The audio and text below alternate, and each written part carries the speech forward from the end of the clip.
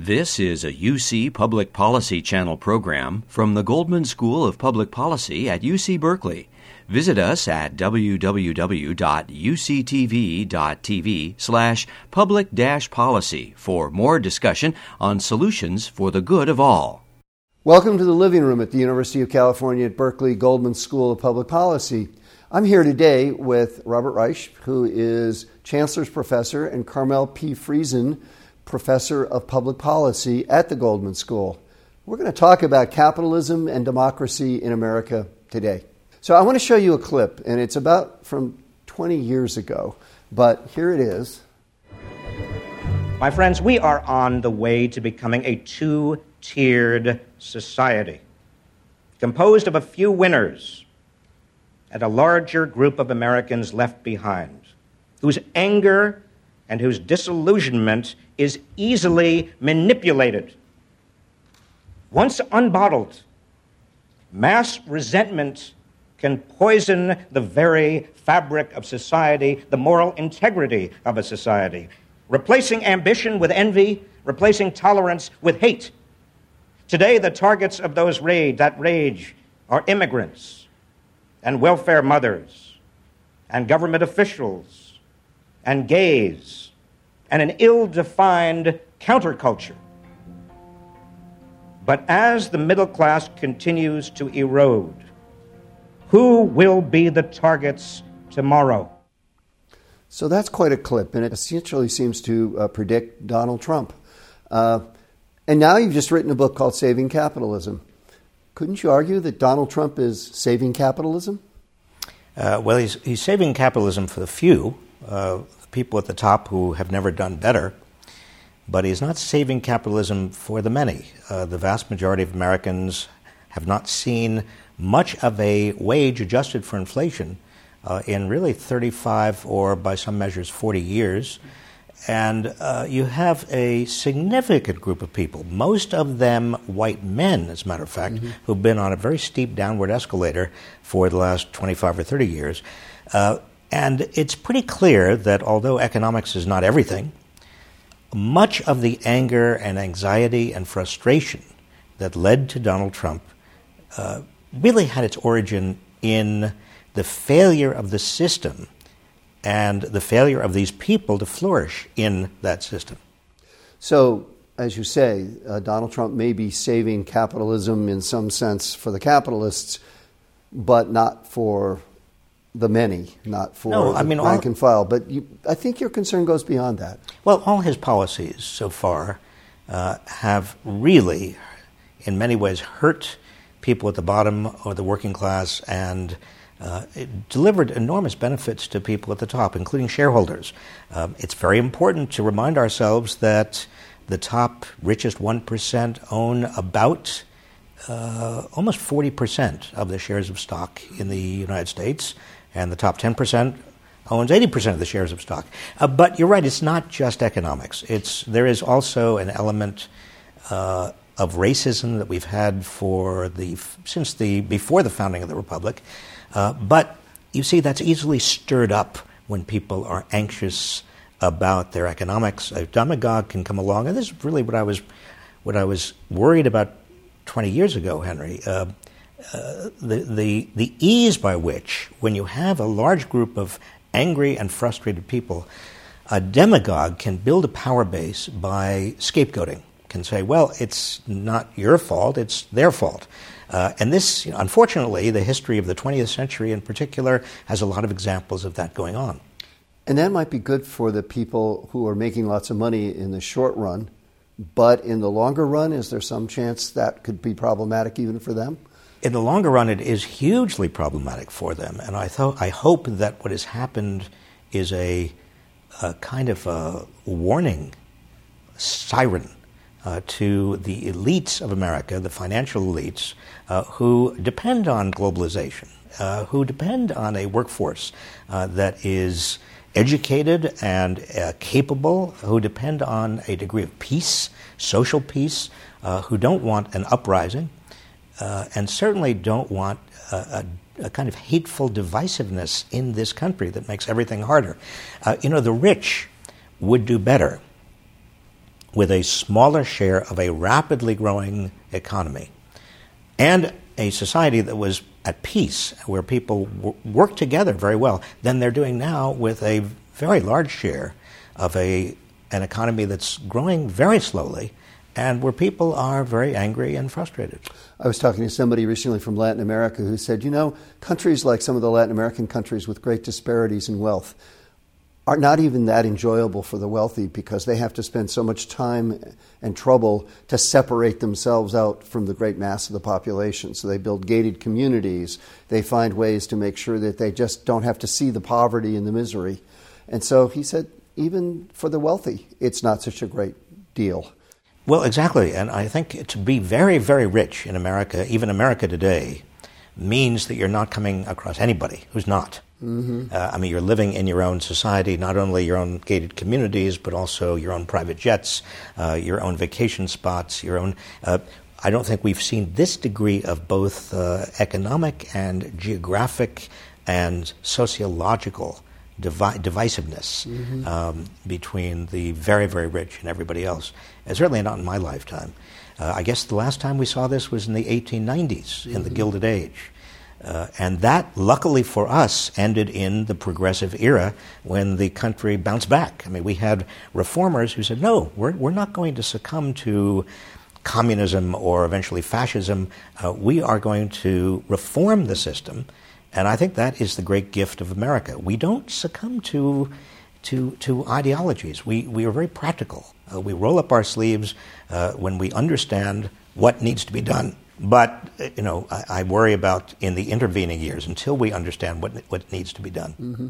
So one of the things you do in your new book, Saving Capitalism, and to some extent in the movie of the same name, is you talk about how people who talk about let's have a free market don't really understand capitalism. So let's take a situation. We've got two people in the middle of the desert. One of them's got a bunch of water and the other one's got a bunch of dates.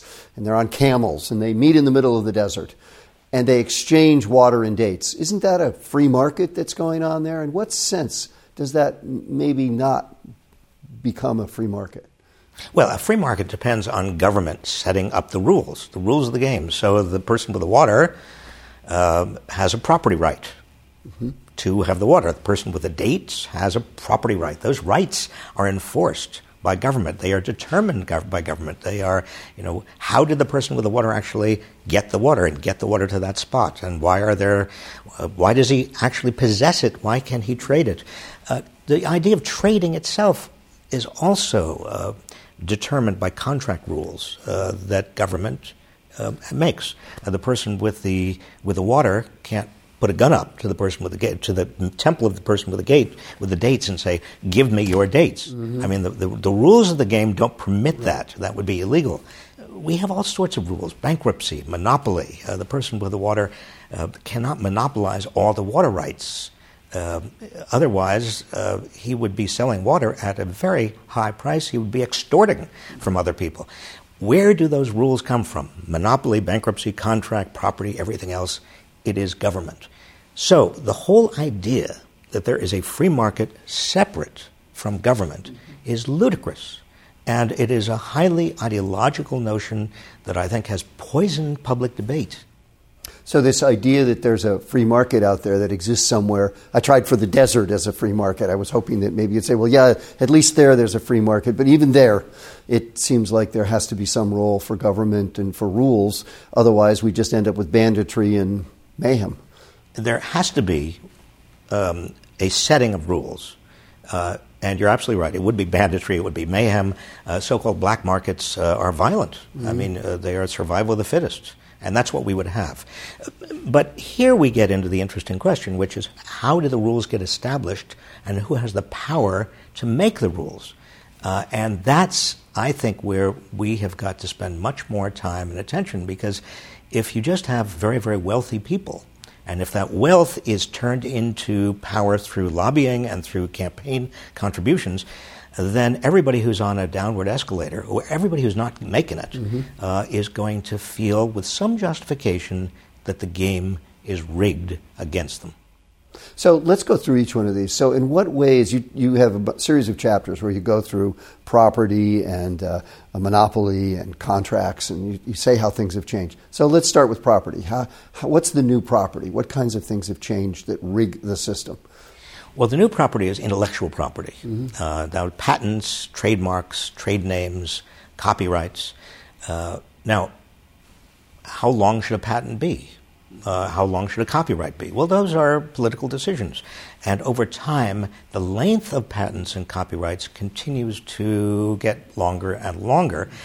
Look at the pharmaceutical industry in the United States. One of the reasons we pay more for pharmaceuticals than the citizens of any other country is because in the United States it is legal to extend your patent on your pharmaceutical by making very tiny changes, cosmetic changes, and that will give you an entire additional patent period.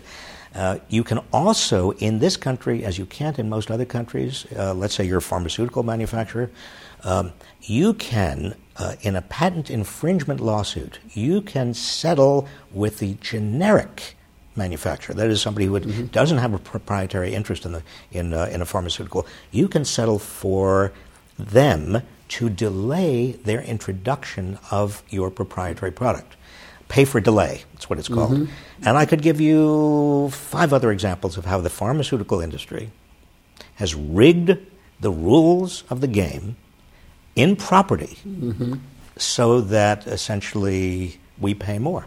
So how about monopoly? Monopoly, a good example would be in the movie. There's a farmer who is making almost no money at all. And I kept on asking him about the economics. He is facing huge monopolists with regard to farm supplies, fertilizer and equipment and everything else. They are consolidating like mad. They're charging more and more. He is also selling to food processors who are combining into huge monopolies. They are paying him less and less. So his margin is getting tinier and tinier and tinier. Meanwhile, the federal government is giving big farmers huge subsidies. It doesn't trickle down to this guy. So we are squeezing our poor farmers because of monopoly. How about contract?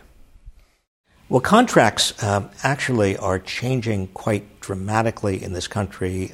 For example, there is now a doctrine that says that companies, big companies, can put mandatory arbitration clauses in contracts with consumers and with employees, such that even if I'm an employee or I'm a consumer and I've got a major problem, you've sold me something that threatens my life or takes away a constitutional protection, infringes my free speech if I'm an employee, I can't go to court. I've got to go to an arbitrator with arbitrators picked by you. Now, that never used to be legal. Why is that now legal? It's legal because of the power of big corporations and some very wealthy people over a political system that changes the rules of the game. So let's do one more, bankruptcy. Bankruptcy has changed, again, because of the power of big money, in the sense that it's now relatively easy for a company to reorganize itself under bankruptcy and come out of bankruptcy and continue on. It's hard, in fact, if impossible now under the bankruptcy law for, say, a student laden with student debt can't possibly, for good reasons, wants to just reorganize the debt, can't use bankruptcy. Or let's say you are a homeowner and you get caught in the downdraft of a terrible recession and you want to reorganize your mortgage, can't do it. These are new impediments. They were not there 50 years ago. But it's now easy for a casino owner like Donald Trump to go into bankruptcy 4 or 5 times. An airline, every major airline has gone into bankruptcy and abrogated, completely negated their labor contracts. Well, that never used to be possible, but now it's possible. So how does this affect, there's the idea out there that whatever you get paid, that's a fair wage because it's in a market, and therefore what you're getting is fair, and you shouldn't complain about it even if it's a meager wage. How does this kind of thing affect people's wages and maybe rig wages against them in some ways? Well, it rigs wages and it rigs also what people pay. So even if your wage is quote-unquote fair, you may have to pay more for pharmaceuticals and everything else because of monopolies and because of contracts that are prejudicial to your well-being.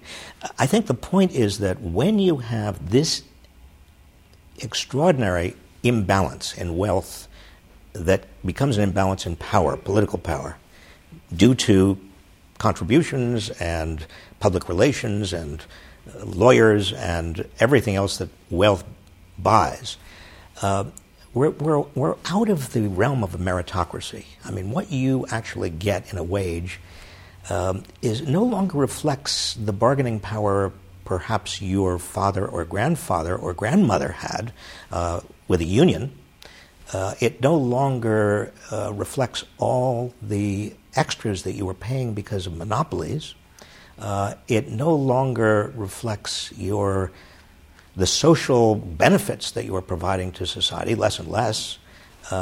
If you are let's say you're a hedge fund mogul, and you're getting a lot of information about how the stock market and what companies are going to do that other countries would say is insider information that can't be traded on. In this country, now the standard is pretty loose. You're going to make a huge amount of money. That has nothing to do with merit. Mm-hmm. That has to do with you being at the right place at the right time and knowing somebody who has insider information. So say something about another thing you do in your book is talk about how CEO wages have changed over time. And one argument would be, well, that's because corporations have done well, and therefore CEOs get paid more. Well, I mean, if you're a CEO of a big company starting in 1995, you could have gone into your office and played Monopoly or Tiddlywinks or solitaire for the next 20 years, and you do wonderfully well because all of the shares of stock of every company went up. Mm-hmm. Shouldn't you be paid for your special value added over and above what has happened to the stock market? Well, that's not the case. Most of your pay is in shares of stock. The stock market has gone kablooey over the past 20 years. That is in part because you and other CEOs have fought back unions, squeezed them down to almost nothing. You have outsourced abroad. You have brought in new technology, all of which you might argue is very efficient, but it's efficient in terms of it creates additional wealth mostly for people at the top. Mm-hmm. It's not efficient in terms of creating wealth for everyone. You know, Henry, and I know, and it's important that other people know, that efficiency it says nothing about distributional justice. Mm-hmm. You can have a more efficient system and have all of the gains go to a small group that already were miles better off than everybody else. So you see this kind of thing happening where there's been rise in CEO pay, but really no growth in incomes for the middle class, and maybe, in fact, increasing poverty as one of the reasons why we get Trump voters. It's one of the reasons why people are frustrated. I think that's one of the reasons why people feel like the system is rigged. Mm-hmm. They also feel like the system is rigged because they lived through the 2008 financial crisis. Most people did, mm-hmm. who are alive today.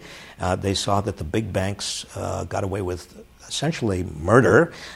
They lost many people, millions of people lost their jobs and their savings and their homes because of that. And yet the big banks got bailed out. Homeowners didn't. Mm-hmm. And not any top executive has gone to jail. In fact, they're making far more money than they did then. And people look at that, and I'm not making this up. I did interviews extensively across the country for the book and for the movie. There are a lot of interviews in the movie in red states and in non-red states. But people feel like the entire political economic system is run in such a way that the average person, the average working person, gets the short end of the stick. I've been working at McDonald's for 4 years. I work at the drive-thru window. I get paid $12.55 per hour. I make about $1,200 a month. $900 goes straight to rent, and I have to pay for gas, and then my phone bill. I end up with nothing. I sometimes have to go to the payday loan and get a loan on my paycheck in order to make it on time and don't get any late fees and try to make ends meet. When I was Secretary of Labor, the typical CEO of a large company was earning 100 times, approximately, what the typical worker was earning. Now it's up to 300 times. They see that, and they feel something's wrong. I think also they worry, though, that there's not much that can be done. And one of the things your book does is talks about countervailing power. Can you talk about what you mean by that and how it might be created and what it might do? My mentor, the great economist, political economist, John Kenneth Galbraith, wrote a book in the early 50s called American Capitalism, The Theory of Countervailing Power. And he celebrated what was then considered to be an enormously successful system for everyone. The bottom fifth was doing better as a percentage every year than the top fifth. And he said it was because we had, as a kind of legacy of the New Deal, institutions that countervailed the power of very big corporations and big banks and wealthy people. Labor unions would be near the top of the list, but he also talked about community banks and even state banks. We didn't have interstate banking the way we have now. He talked about farm cooperatives, and he went through a list. Many of these institutions were created or protected during the New Deal. And his view was that the real legacy of the New Deal was institutions that countervailed the power and thereby created much more equitable possibilities for people. So the question now is, can we create new countervailing institutions? I don't think we should go backwards. I mean, history doesn't go backwards. The question is, in front of us, is how can we give average workers more bargaining power? How can we give people politically the opportunity to come together? One thing that John Kenneth Galbraith said is by the 1950s, political parties were still very much bottom-up institutions. State parties were very important. Now the political parties are big money-making, fundraising machines. How can we create a new generation of countervailing institutions? But that's going to be hard to do, because if I understand your argument, you're saying that inequality is increasing, the rich are getting richer, but then the rich can use their wealth to provide political contributions and to manipulate the system. In fact, let's just talk for a moment about the current tax bill. What does that tell us about where we are in America right now? Well, unfortunately, it tells us that the game is still very much rigged. I mean, the biggest beneficiaries of that new tax bill are very wealthy people and big corporations that already have too much money. They don't even know what to do with all the money they have. But the good news, I think, is that we are seeing the beginnings of you might say a political uprising. That is, people are saying, no, we've had enough. Like the early years of the progressive era, 1901, 1902, people are starting to organize. And in that progressive era, you also had muckraking journalists who might be called today investigative reporters. Mm-hmm. You had some of the elite understanding, just as we talked about, that they needed to join in because the trajectory that they were on would be hard and would be terrible for them.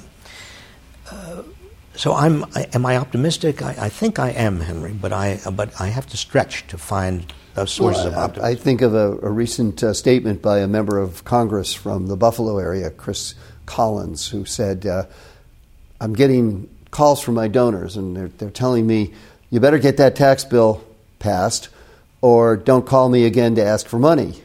And that suggests to me that this member of Congress thinks that it's his donors he has to worry about, not his constituents. Notice he didn't say, my constituents are calling. He said his donors, and that what the donors want is what he should do. And what the donors want him to do, that's the people with money, is to pass the tax bill because they feel that that's probably going to be good for them. So it's really fairly clear that right now it looks like that money and wealth is in the driver's seat. And it's potentially a vicious cycle, because as you get more wealth and money influencing political decisions, that create more opportunities for more wealth and money at the top, then you see how it becomes worse and worse. But I think the future is really going to be a choice between authoritarian populism. That is, if it's not Donald Trump, there'll be Donald Trump's as far as the eye can see. Demagogues, strongmen who use scapegoating and basically trample on democratic institutions. Or alternatively, and here is where the real question and the question about the progressive era comes up. Are we going to have a kind of reformist, progressive populism where the central question that people are addressing is how do we rebuild the institutions of countervailing power of democracy? Mm-hmm. I mean, one of the things that was striking is if you look at the polling data, turns out that Sanders supporters and Trump supporters were actually agreed on the fact that they thought that free trade had not been good for them, that they thought that it was harder to get ahead in America than it used to be, so that inequality was a problem. They just were very much separated by who they blamed for this. And so the Trump supporters blamed immigrants and all sorts of other groups, basically xenophobia, for what was going on. How can we bridge the gap for folks who actually agree maybe on what the economic problems are, but disagree so fundamentally in terms of sort of who's to blame? I think we start with the area where there is overlap between conservatives and progressive liberals, and that is in getting big money out of politics. Mm-hmm. One of the things I did in this movie was to go and visit a fellow named David Brat, who represents the 7th District of Virginia, one of the two most conservative members of Congress, a Republican. He agreed, in fact, he was the one who was talking most of the time when we talked, he and I, on the movie, about the importance of ending crony capitalism, as he called it. That is, favors for big money, favors for big corporations, for individuals, simply because they donate campaign money. The intuition right now is clear. Something's wrong. All over the country, right, left, everybody. Something's way off. The old assumption has been that division is Democrat versus Republican. Yeah, that's but fading. What we're beginning to see is that it's actually anti-establishment versus establishment. Yep. It's people who don't want the big money and the crony capitalism versus the crony capitalists. Yeah. If you could come together on these fundamentals. It's fine with me. I think you and I are united on we can do this in the right way, ethics and capitalism together, and we'll save the country. Could we get together, the David Bratts and people like Bernie Sanders and others, who all want the democratic system to be designed for the voice of the average person and not for the voice of big money? Could we get together and have a constitutional provision that reverses Citizens United, or that also provided for public financing of elections, that got rid of the revolving door between government and business, that called for full disclosure of all sources of campaign money? There are a whole list of things that the David Bratts of the world, conservative Republicans, I think could agree on with people who are liberal Democrats. Well, that's a great place to stop, and I would recommend your movie. It's available on Netflix, and it has the signature quality that Robert Reich always demonstrates, which is both keen analytical skill, but also an enthusiasm for the possibilities of the future, and that, yes, we can overcome the difficulties we face. So thank you for your enthusiasm and your optimism. Well, thank you, Henry, for your leadership.